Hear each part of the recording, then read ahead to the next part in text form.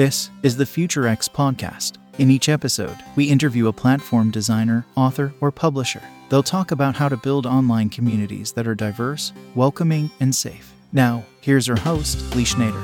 In today's episode, you'll meet Laura Hartley, founder of an online school for changemakers called Public Love Enterprises. She teaches people how to detox from capitalism, patriarchy, and supremacy culture.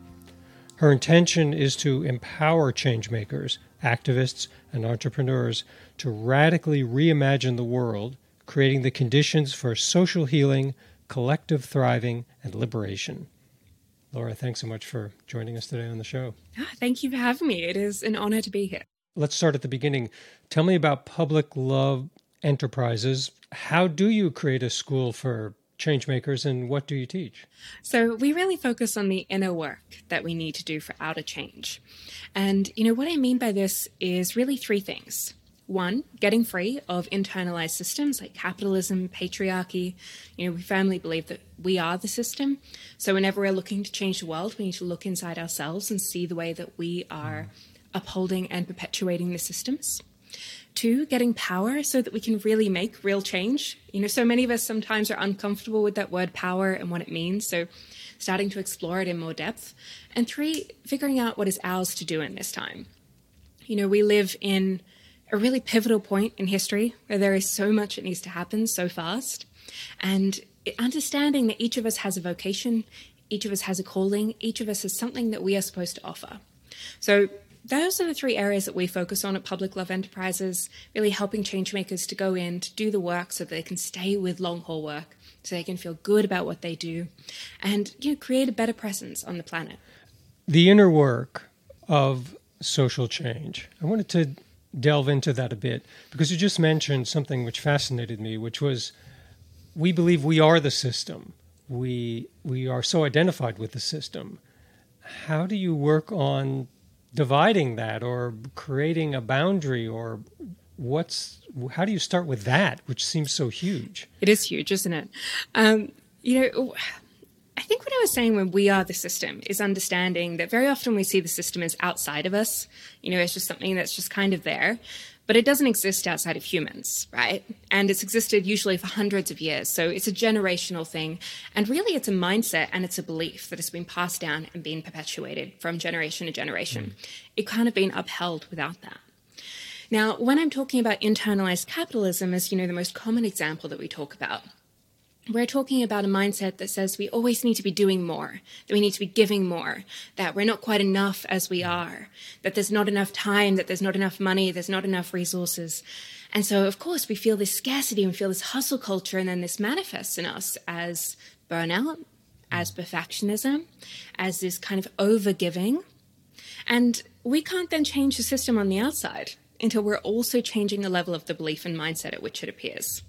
So there's a lot of layers to this, depending on the system that we're looking at, depending on the individual that we're looking at, depending on whether we're doing this work primarily for external purposes or whether we're also doing it to get free in our own lives. But really it's about coming back to understanding the system, understanding the ways that it shows up within us, and then redirecting ourselves to a new compass. Finding a compass isn't those thoughts, isn't that belief system, and finding something that's a little bit more authentic and a little bit more regenerative. Let's talk about climate change and the climate situation as one example of this. It's a huge problem. It's kind of immobilizing. It is something that we've been blamed for in an odd way. There's a theory, which I've been reading up on a bit, where we've been sort of sold this idea that we are the people who mess this up. But in reality, there's toxic chemicals that are put out into the world. There's fossil fuel companies that have created this whole system of power generation and sustaining our cities. And our idea is, it's our problem because we asked for all that stuff. But we didn't really ask for all of that stuff. We didn't ask for the plastic gyre in the ocean. We didn't ask for many things that have just sort of our fault. So where to begin is what I'm thinking of, not only for a change maker who does this as a vocation or avocation, but just for an everyday person, it seems kind of immobilizing. So what would be your thoughts for someone who says, wow, I don't even know where to start? Oh my gosh, I love this question. I mean, there's so many layers to how I want to answer this and things to think of. You know, I think when we're looking at climate change, it is important to know it is actually a system problem and it's not the fault of individuals. And I think we've been sold a lie now, certainly for the last 20, 30 years, that, you know, if we just reduce our individual carbon footprint, that, you know, if we just like cycle a little bit more and if we recycle and all of these things, that we'll be fine. And that's not true, because this is a massive problem. And like, really, this is a systemic problem, and it has its roots in capitalism. It has its roots in extractivism. And it's not something that you or I as individuals in this moment right now have a huge amount of power over. And it is something that still we participate in and that we have agency to try and change. So what I'm talking about with We Are the System, you know, is recognizing that there are system problems that exist. You know, when I'm looking at climate change as an example, I'm looking at capitalism being just one system that is a major contributor to that, because we cannot have infinite growth on a finite planet. It's just not possible. Capitalism is also a system with a huge amount of scarcity embedded within it. So if we want to get to the root of climate change, we need to get to the root of two things. One, our economic system. And then two, the other root in it, which is the root of disconnection and separation. The idea that we are somehow separate from the planet, we are somehow separate from every other ecosystem that exists, and that we're separate from each other. And obviously there is policy work to do here. There is the work to do of reimagining our economic system, of supporting businesses through a transition, supporting individuals, supporting the end of certain industries. All of this needs to happen. But for all of it to become a true transformation and not just a tweak in the system, we need to also look at the ways that we are living out these very same mindsets. So what is the same way that I am living out this disconnection? What is the same way that I think that I am somehow separate from my neighbor, and what is happening to them? How can I start to reconnect to myself a little bit here? What are the ways that I'm acting from scarcity? You know, as a climate activist, one of the biggest things that I saw was this burnout rate. And this existed in part because there was this huge time scarcity mentality that we need to act now, we need to go faster, we need to give everything that we've got. And absolutely, we do. But urgency doesn't always mean working faster. Sometimes it means slowing down. Sometimes it means working more intentionally. And so where can we start to really still change the systems, work at the level of the system, but also change the energy and change the belief and change the attitude with which we're doing that work? So to kind of answer the question of what can we do if we're overwhelmed by climate change, you know, the simplest answer is really starting to look at your community, starting to look at, you know, some activist groups that are out there, but also starting to look at this idea of getting free. What does it mean to follow a new compass? What does it mean to do something different to what society says? And to really find a new path that we can start to walk, because all of us need to find our thing. Yeah, it's so much. If we keep doing the things that we've been doing, we're not going to get out of this trouble. It's just perpetuating. And when I think about internalized capitalism, what really gels for me, what coalesces is hustle culture and how that leads to burnout. But what about someone who says, what do you mean internalized patriarchy? What do you mean toxic patriarchy? What am I going to do about that? And who am I to do anything about that? You know, I think when we're talking about like patriarchy, we're talking about a system of domination and control. You know, fundamentally, capitalism arose out of patriarchy. You know, white supremacy, I think, also to a large degree kind of arose out of patriarchy. All of our systems are kind of linked in many different senses. And so we need to look at, well, how does it manifest? It manifests as this idea of dominance, of control. You know, that man is above all other species, that man is separate to the earth, that men are superior to women, and all other gender minorities that exist, that there's an element of separation. And then we can, one, look at the ways that we act this out, but then maybe also looking at the ways that perhaps, you know, as a woman here, we're on the receiving end, that maybe very often we don't ask what we want. We haven't been conditioned and trained to ask what we want. We've been conditioned from a very young age, even unconsciously by society, to believe that we should be more caring, that we should be doing the work of kin keeping, of looking after our families, of, you know, somebody needs to take the minutes in this meeting. That's okay. I'll step forward and do it. There's a lot of this extra labor that goes to women or to femmes. And so how are we aware of what we're picking up here? These are the types of questions that we're starting to look at. Another example when we're talking about patriarchy that kind of shows up is this idea of perfectionism. And I think this is deeply intertwined with capitalism, this idea that we're not enough and that we need to be better, And think historically, what was the idea for thousands of years of really how women were supposed to be? They were supposed to be quiet. They were supposed to, look a certain way. There was supposed to be an appearance about them. There was, they're supposed to be clean. They're supposed to be polite. All of these ideas that perhaps don't apply in the modern age, but really, in our psyches haven't changed in that long. We're challenging a lot of these models that say that we were supposed to be one thing when really, authentically, truly at our core, we're not. So we're looking to get to the root of how can we find a more authentic compass and know what is ours and what is truly my views, my thing to speak into the world, the way that I want to be, and what is the way that I've been conditioned to think that maybe I should be a little bit different. I shouldn't ask for this, that it's not okay, that it's not enough. So it's many different layers depending on what we're talking about, but there's a lot that we can start to explore. You have a very robust online presence. You have a website for this project, for your work. What are your must-haves for a safe, inclusive, diverse, healthy online community? What do you need to see? Okay, so I really like this question because I think, again, there's kind of a few things to speak to.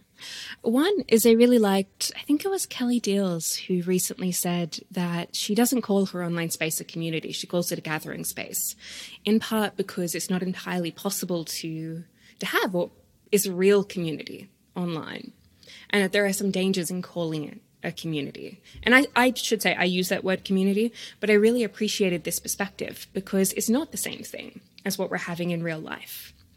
So there's a couple of things that I take into account. One, whenever I'm holding live courses, so I'm on a Zoom call with lots of people, is I believe in co-creating a participant agreement at the beginning of the course. Now, this is just a set of guidelines that we create together about how we want to be. If we put it out to the group to throw things out, it doesn't all come from me, but it usually includes things like, perhaps paying attention or putting our phone on silent, or there's no stupid questions, these kind of rules that we agree. And most of us intuitively know these, but putting them together into a space, like collectively, I think makes a real difference. It makes the space feel safer, and it means that people have agreed to something, and that makes a difference.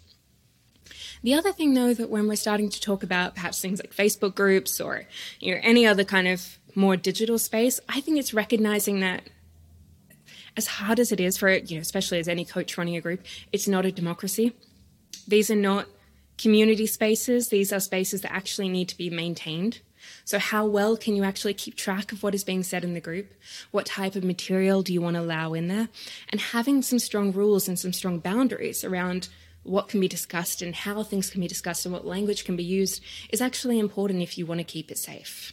So there's many different areas to consider, but I think those are some of the highlights. Yes, safe. Let's talk about that for a sec, because that's actually pretty hard, I think, because you want freedom. You want people to feel that they can say what they need to say, but you also have to be aware that people could say something that's either just plain old dumb or offensive or insensitive to the other members of the group. It involves what? I have a question in here somewhere. I'm getting to it. I'm building up to it.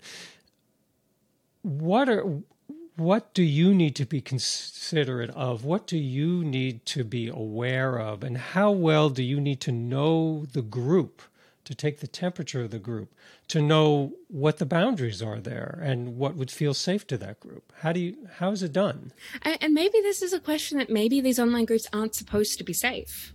There is an element that they need to be safe in one sense. You can't have hate speech going on. You can't have accusatory remarks. You can't have, this complete spread of misinformation. There's an element of safety with that. But at the same time, we're also very particular about feeling comfortable in these groups, right? About nothing should be said that makes us uncomfortable. And I think sometimes that puts us in a little bit of a bubble. So I think there is a line to be drawn between actually maybe what is safe and what is uncomfortable, and where that line is. Now, this is when I was coming back to a little bit before when I said it's not a democracy. I think too often it's easy to look to the group as to what should be allowed here.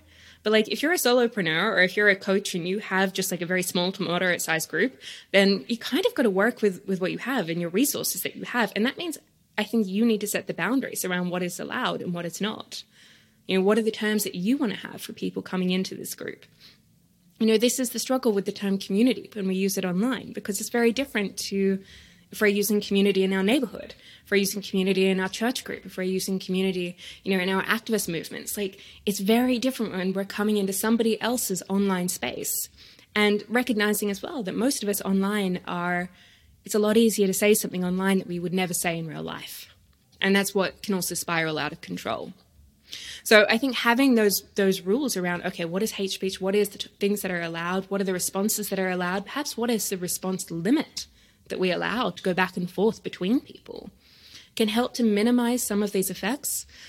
But ultimately, it's never going to be 100% safe. It's never going to be 100% comfortable for everybody.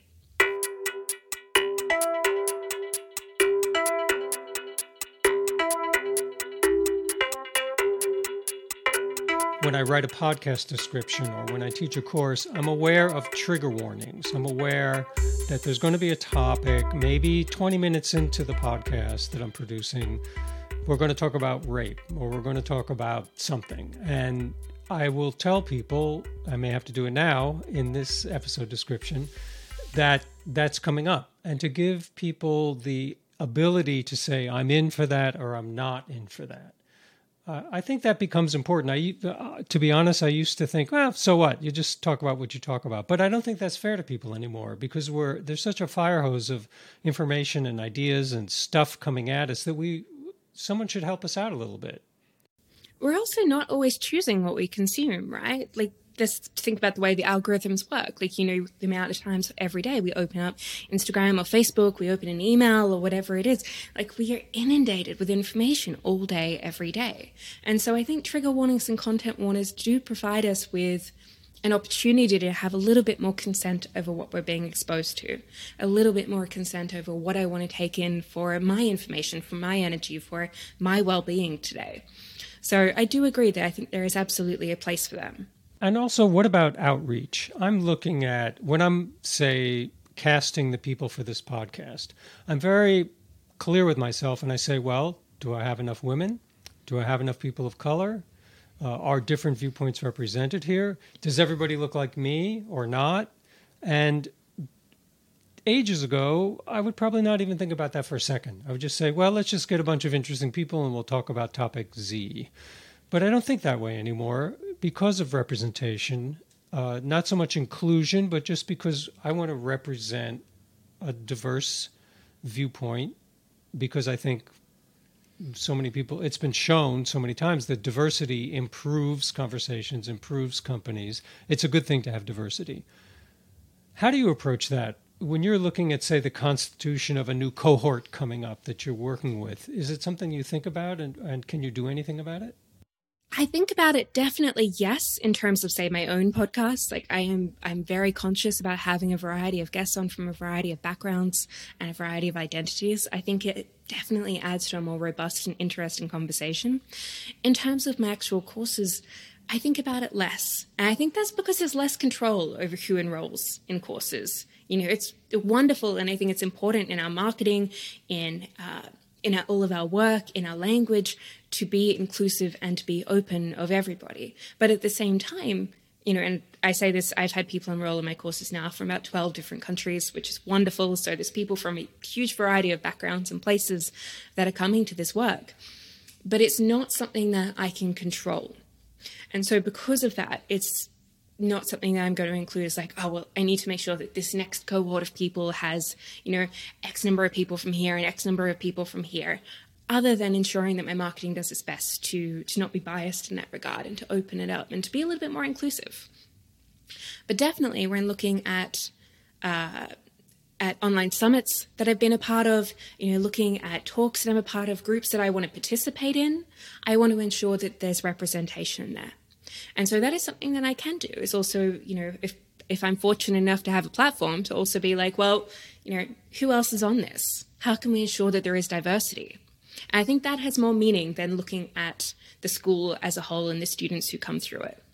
Sometimes it's actual work to find people, to get people. Or if I'm a producer of an event, say I'm a speaker, and I say, you don't have any women on this panel, I'm asking that producer to do a little extra work of the producer of the panel. But I think that's part of it now. I think they just have to. I think it's what we need to do because of all the things that we started talking about is if we're going to look at systemic change, well, you got to start right now with, what we're doing right now. I don't think we're all connected. Is you said, you were kind of talking about that a bit. Shouldn't consider ourselves as separate from everyone else. And what people see in what we put out there, the courses, the panels, the podcasts, well, they should really reflect what we think needs to be out there. It is uncomfortable to address this at first. I think back as well, even just thinking about jobs that I was in years ago and looking around and everybody at that company was white. That was something that wasn't challenged. It was something that, as I was growing up, I wasn't even taught to necessarily see. So it's only as we start to learn these things that then we have the ability to see them. And then we have the ability to become aware of, well, what's my participation in this? Where have I opened doors? Where have I looked beyond the people that are in my usual circle or my usual network? And started to challenge the lens of which I'm looking, that we can start to make real change. So I think this is so important that we start to do this. And as we're saying, doing it at the level of who we're hiring, who we're contracting to, the panels and the networking events that we're a part of, and where we can to our own communities, I think is really important. So speaking of community or gathering, online gathering, what is your advice to someone who maybe they have some thoughts about being a coach, or maybe they want to do an online course, or maybe they want to create some gathering community around their work as a writer or artist? What are your thoughts? Where should they begin? What are some of the baseline ground rules that they really should be considering? One thing I'd probably look at here is, do I want to build a following or do I want to build a community? Because these are two different things. I think we confuse the two. And I'm guilty of that myself for a long time. And so really recognizing that actually a lot of us, as coaches or as thought leaders or as artists, we want to build a following. We want people who understand and connect with our work and who can engage with our work. And that's a very different dynamic to, as an activist with my activist hat on, I want to build a community and I want to be part of creating a robust and a diverse and a connected community. So these are two different spaces that I want to be in. So when I can see that, then I have a little bit more agency over what I'm doing. If community is what I'm wanting to build, I think we need to look at, well, what is community? What do I want it to center around? What is our shared common value? What is our shared belief? What are we all offering to this space? How do we want it to enrich our lives? And then how are we going to deal with the very, the messy bits, the conflict, the uncomfortableness that does come up in community? Because you cannot have real community, without also having something that's messy and uncomfortable.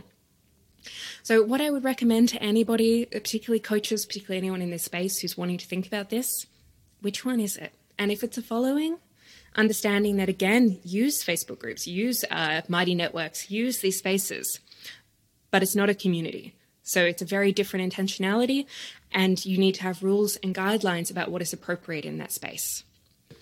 Are there any recommendations or ideas you would have for platforms to try and platforms to avoid? I think Facebook as a group, if you're using it for groups, is not worth using. One, you're always you're subject to Meta and all of their problematic issues. Right. Depending on what you want to participate in, you're subject to their algorithm. Things don't get seen. There's a lot more room for people to come in and kind of be more disruptive, I believe, on Facebook. Only as a participant have I been part of Mighty Networks groups for various other people that I follow, and I have always found them actually a good space. It's different because you're not on Mighty Networks every day, right? It's not like Facebook or Instagram where you're opening it up and you're going to scroll. You're going there because you want to see what is happening. And it's it's well organized. You're able to collate things. You can reach out to people. So I can't say as a host of a Mighty Network group if it's any good, but as a participant, right. I would be recommending people check that out. And what about, things are pivoting a bit. We had gone totally online with just about everything through the pandemic, and now some real life events are coming back. Where have you landed in that? Do you think that this can be done, meaning social change and change in general, can be done in a platform like this? Or must it always aspire to being in person? Or doesn't that matter so much anymore? Oh, I like this. It's got me thinking. I started this online school over the pandemic. So I've definitely seen a noticeable shift, over those years when so many of us were in lockdown in various places that, of course, we're happy to do everything online. I joined Zoom calls, signed up for them all the time. Now, I'm quite intentional with what I sign up for online. I have to want to do it online. Mm-hmm. And I have to want to do it online because there isn't really that energy connection, right? Yeah, I have the benefit that I can stay at home, that I can do it at a time that suits me, but I'm not really meeting anyone. I'm not building a relationship out of it, occasionally, but rarely. And so it has to be an interesting topic that I can't do in person. So for me, as a business owner who runs an online school, I've noticed that shift, and that's something that I'm definitely looking to provide. In terms of activism and social change, I think there's a little bit of a balance here. The change happens in real life. The change doesn't matter what we say in the digital world. It has to be reflected in real life. It has to be embodied into the world. And so we need activist networks. We need communities that are coming together somewhere, physically where we can see and touch each other. Mm.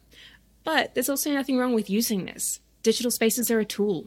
Particularly for coaching, particularly when I work with people one-on-one, particularly for online courses. I wish I could offer this in every city of the world, but I can't. I can only offer it from where I am. And so it gives people an opportunity to participate in something larger, to meet people from very different networks they wouldn't have the opportunity to meet if it was all just in real life. To maybe also play with things in a way that we're sometimes too afraid to. When we're also kind of together in person. Sometimes it's safer when we can turn our camera off and be on mute and, just listen in. Mm-hmm. So I think there's an either or to that. It's not an either or. There's a little bit of a both and to that question, and there's space for both to emerge and to go forward. The risk idea is very interesting. I was thinking about that because there's a lot less risk in doing it like this. I was just thinking that very thing, what you just said. I could just turn off my camera and tune out a little bit. But what you brought up made me think it's also the other side, that we might be willing to take a little bit more of a risk and try to meet with a group or try to do something when it's like this as an entry point, because it's a little easier. Yeah. You don't have to go anywhere. Absolutely. And there's something to that. Yeah. It's much less of an investment than having to go in person, which sometimes might mean going a long distance. It means, also from like a privileged perspective, needing to have something to wear, to show up. Some of us struggle with anxiety in different groups. There's a lot that online sometimes has to offer, as much as it also detracts. There were a few things on your site that really caught my eye, and we don't have to hit every one of them, but a few things I wanted to ask about. Connecting community, purpose, politics as embodied spirituality. That caught my eye. I do yoga, I meditate. I wouldn't call myself at all religious, but I'm getting more comfortable with the idea of thinking of myself as spiritual. But what is embodied spirituality in connection to community and purpose? Yeah. So all of my work I kind of talk about as self-work for world work. And, whenever we're looking at self-help or personal development or spirituality, and we're looking at it without a lens of also collective liberation, we're looking at it without a lens of also the world and how is the world going to be a better place, then it's just another form of capitalism. It's just another form of this, I need to be better. I'm going to create my own personal enlightenment and I need to strive for more. It's a very narrow focus. And a lot of the ways that we currently approach the idea of spirituality is something that it's very internal. It's very much just for us. It's something that we practice on our mat or our cushion. And I believe it is something that really we need to translate into the world. Spirituality is really it's our deepest values. It's our deepest beliefs about the world and what is sacred and what is meaningful to us. And there are elements there that transcend all religions, that transcend every country on earth, around compassion, around grace, around hospitality. And these things shouldn't just apply for our personal lives and those things. Our politics should be a robust expression of this. What is politics if not our collective choosing of who and how we want to be together? It is our largest form of community, but it has been hijacked to be seen as something that's dirty or it's jaded, and it's all about career politicians and can't make real change, and all of these stories that I think are fundamentally untrue.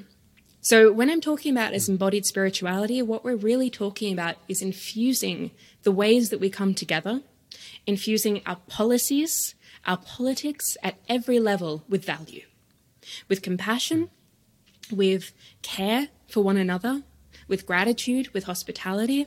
And one of the ways I see this really a good kind of practical, robust example is in the model that Bhutan uses of gross national happiness.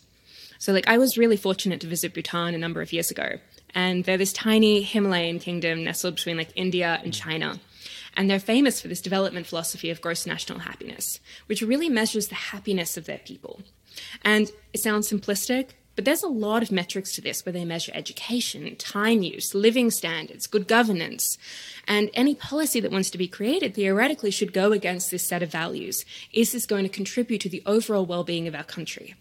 Now, Bhutan has managed to create that, I think, with a very different background to us, because obviously coming from an Eastern Buddhist background, we are coming at it from a much more capitalistic point of view. But to me, that's embodied spirituality.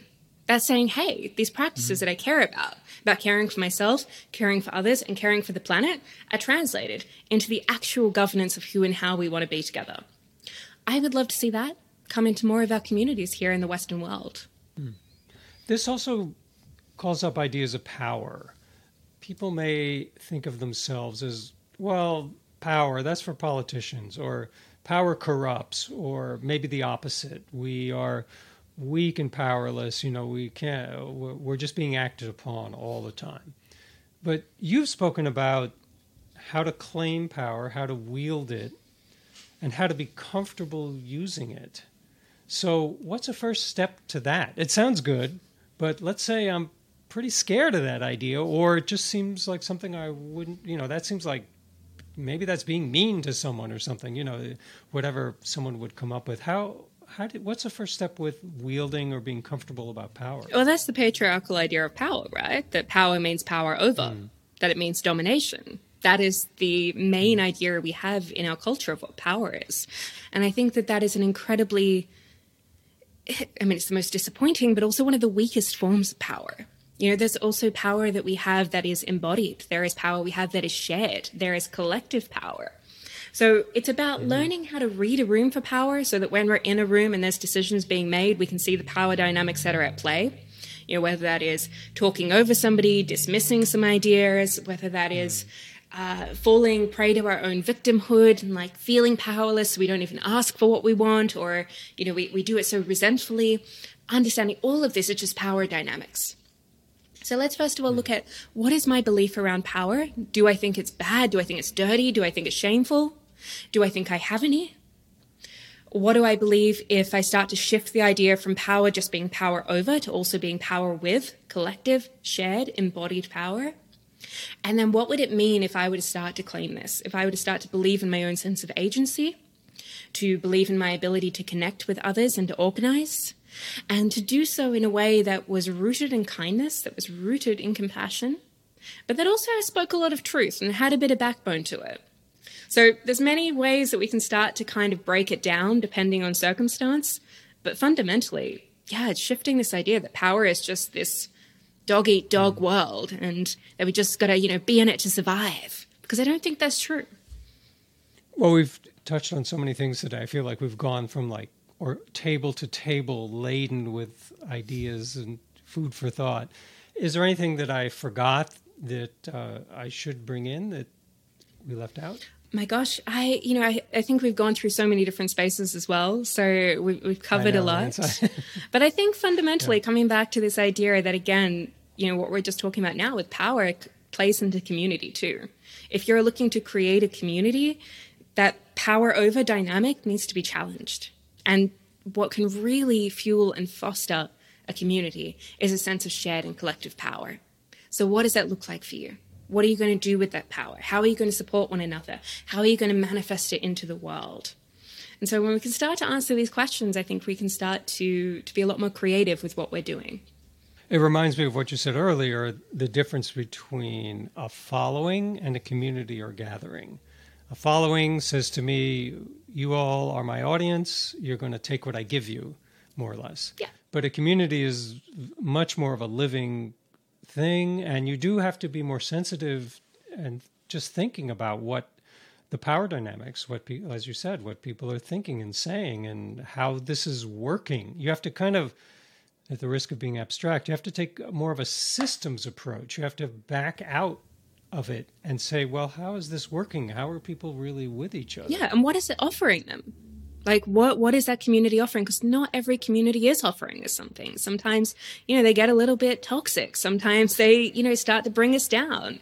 So what is this community offering and how are we being with each other?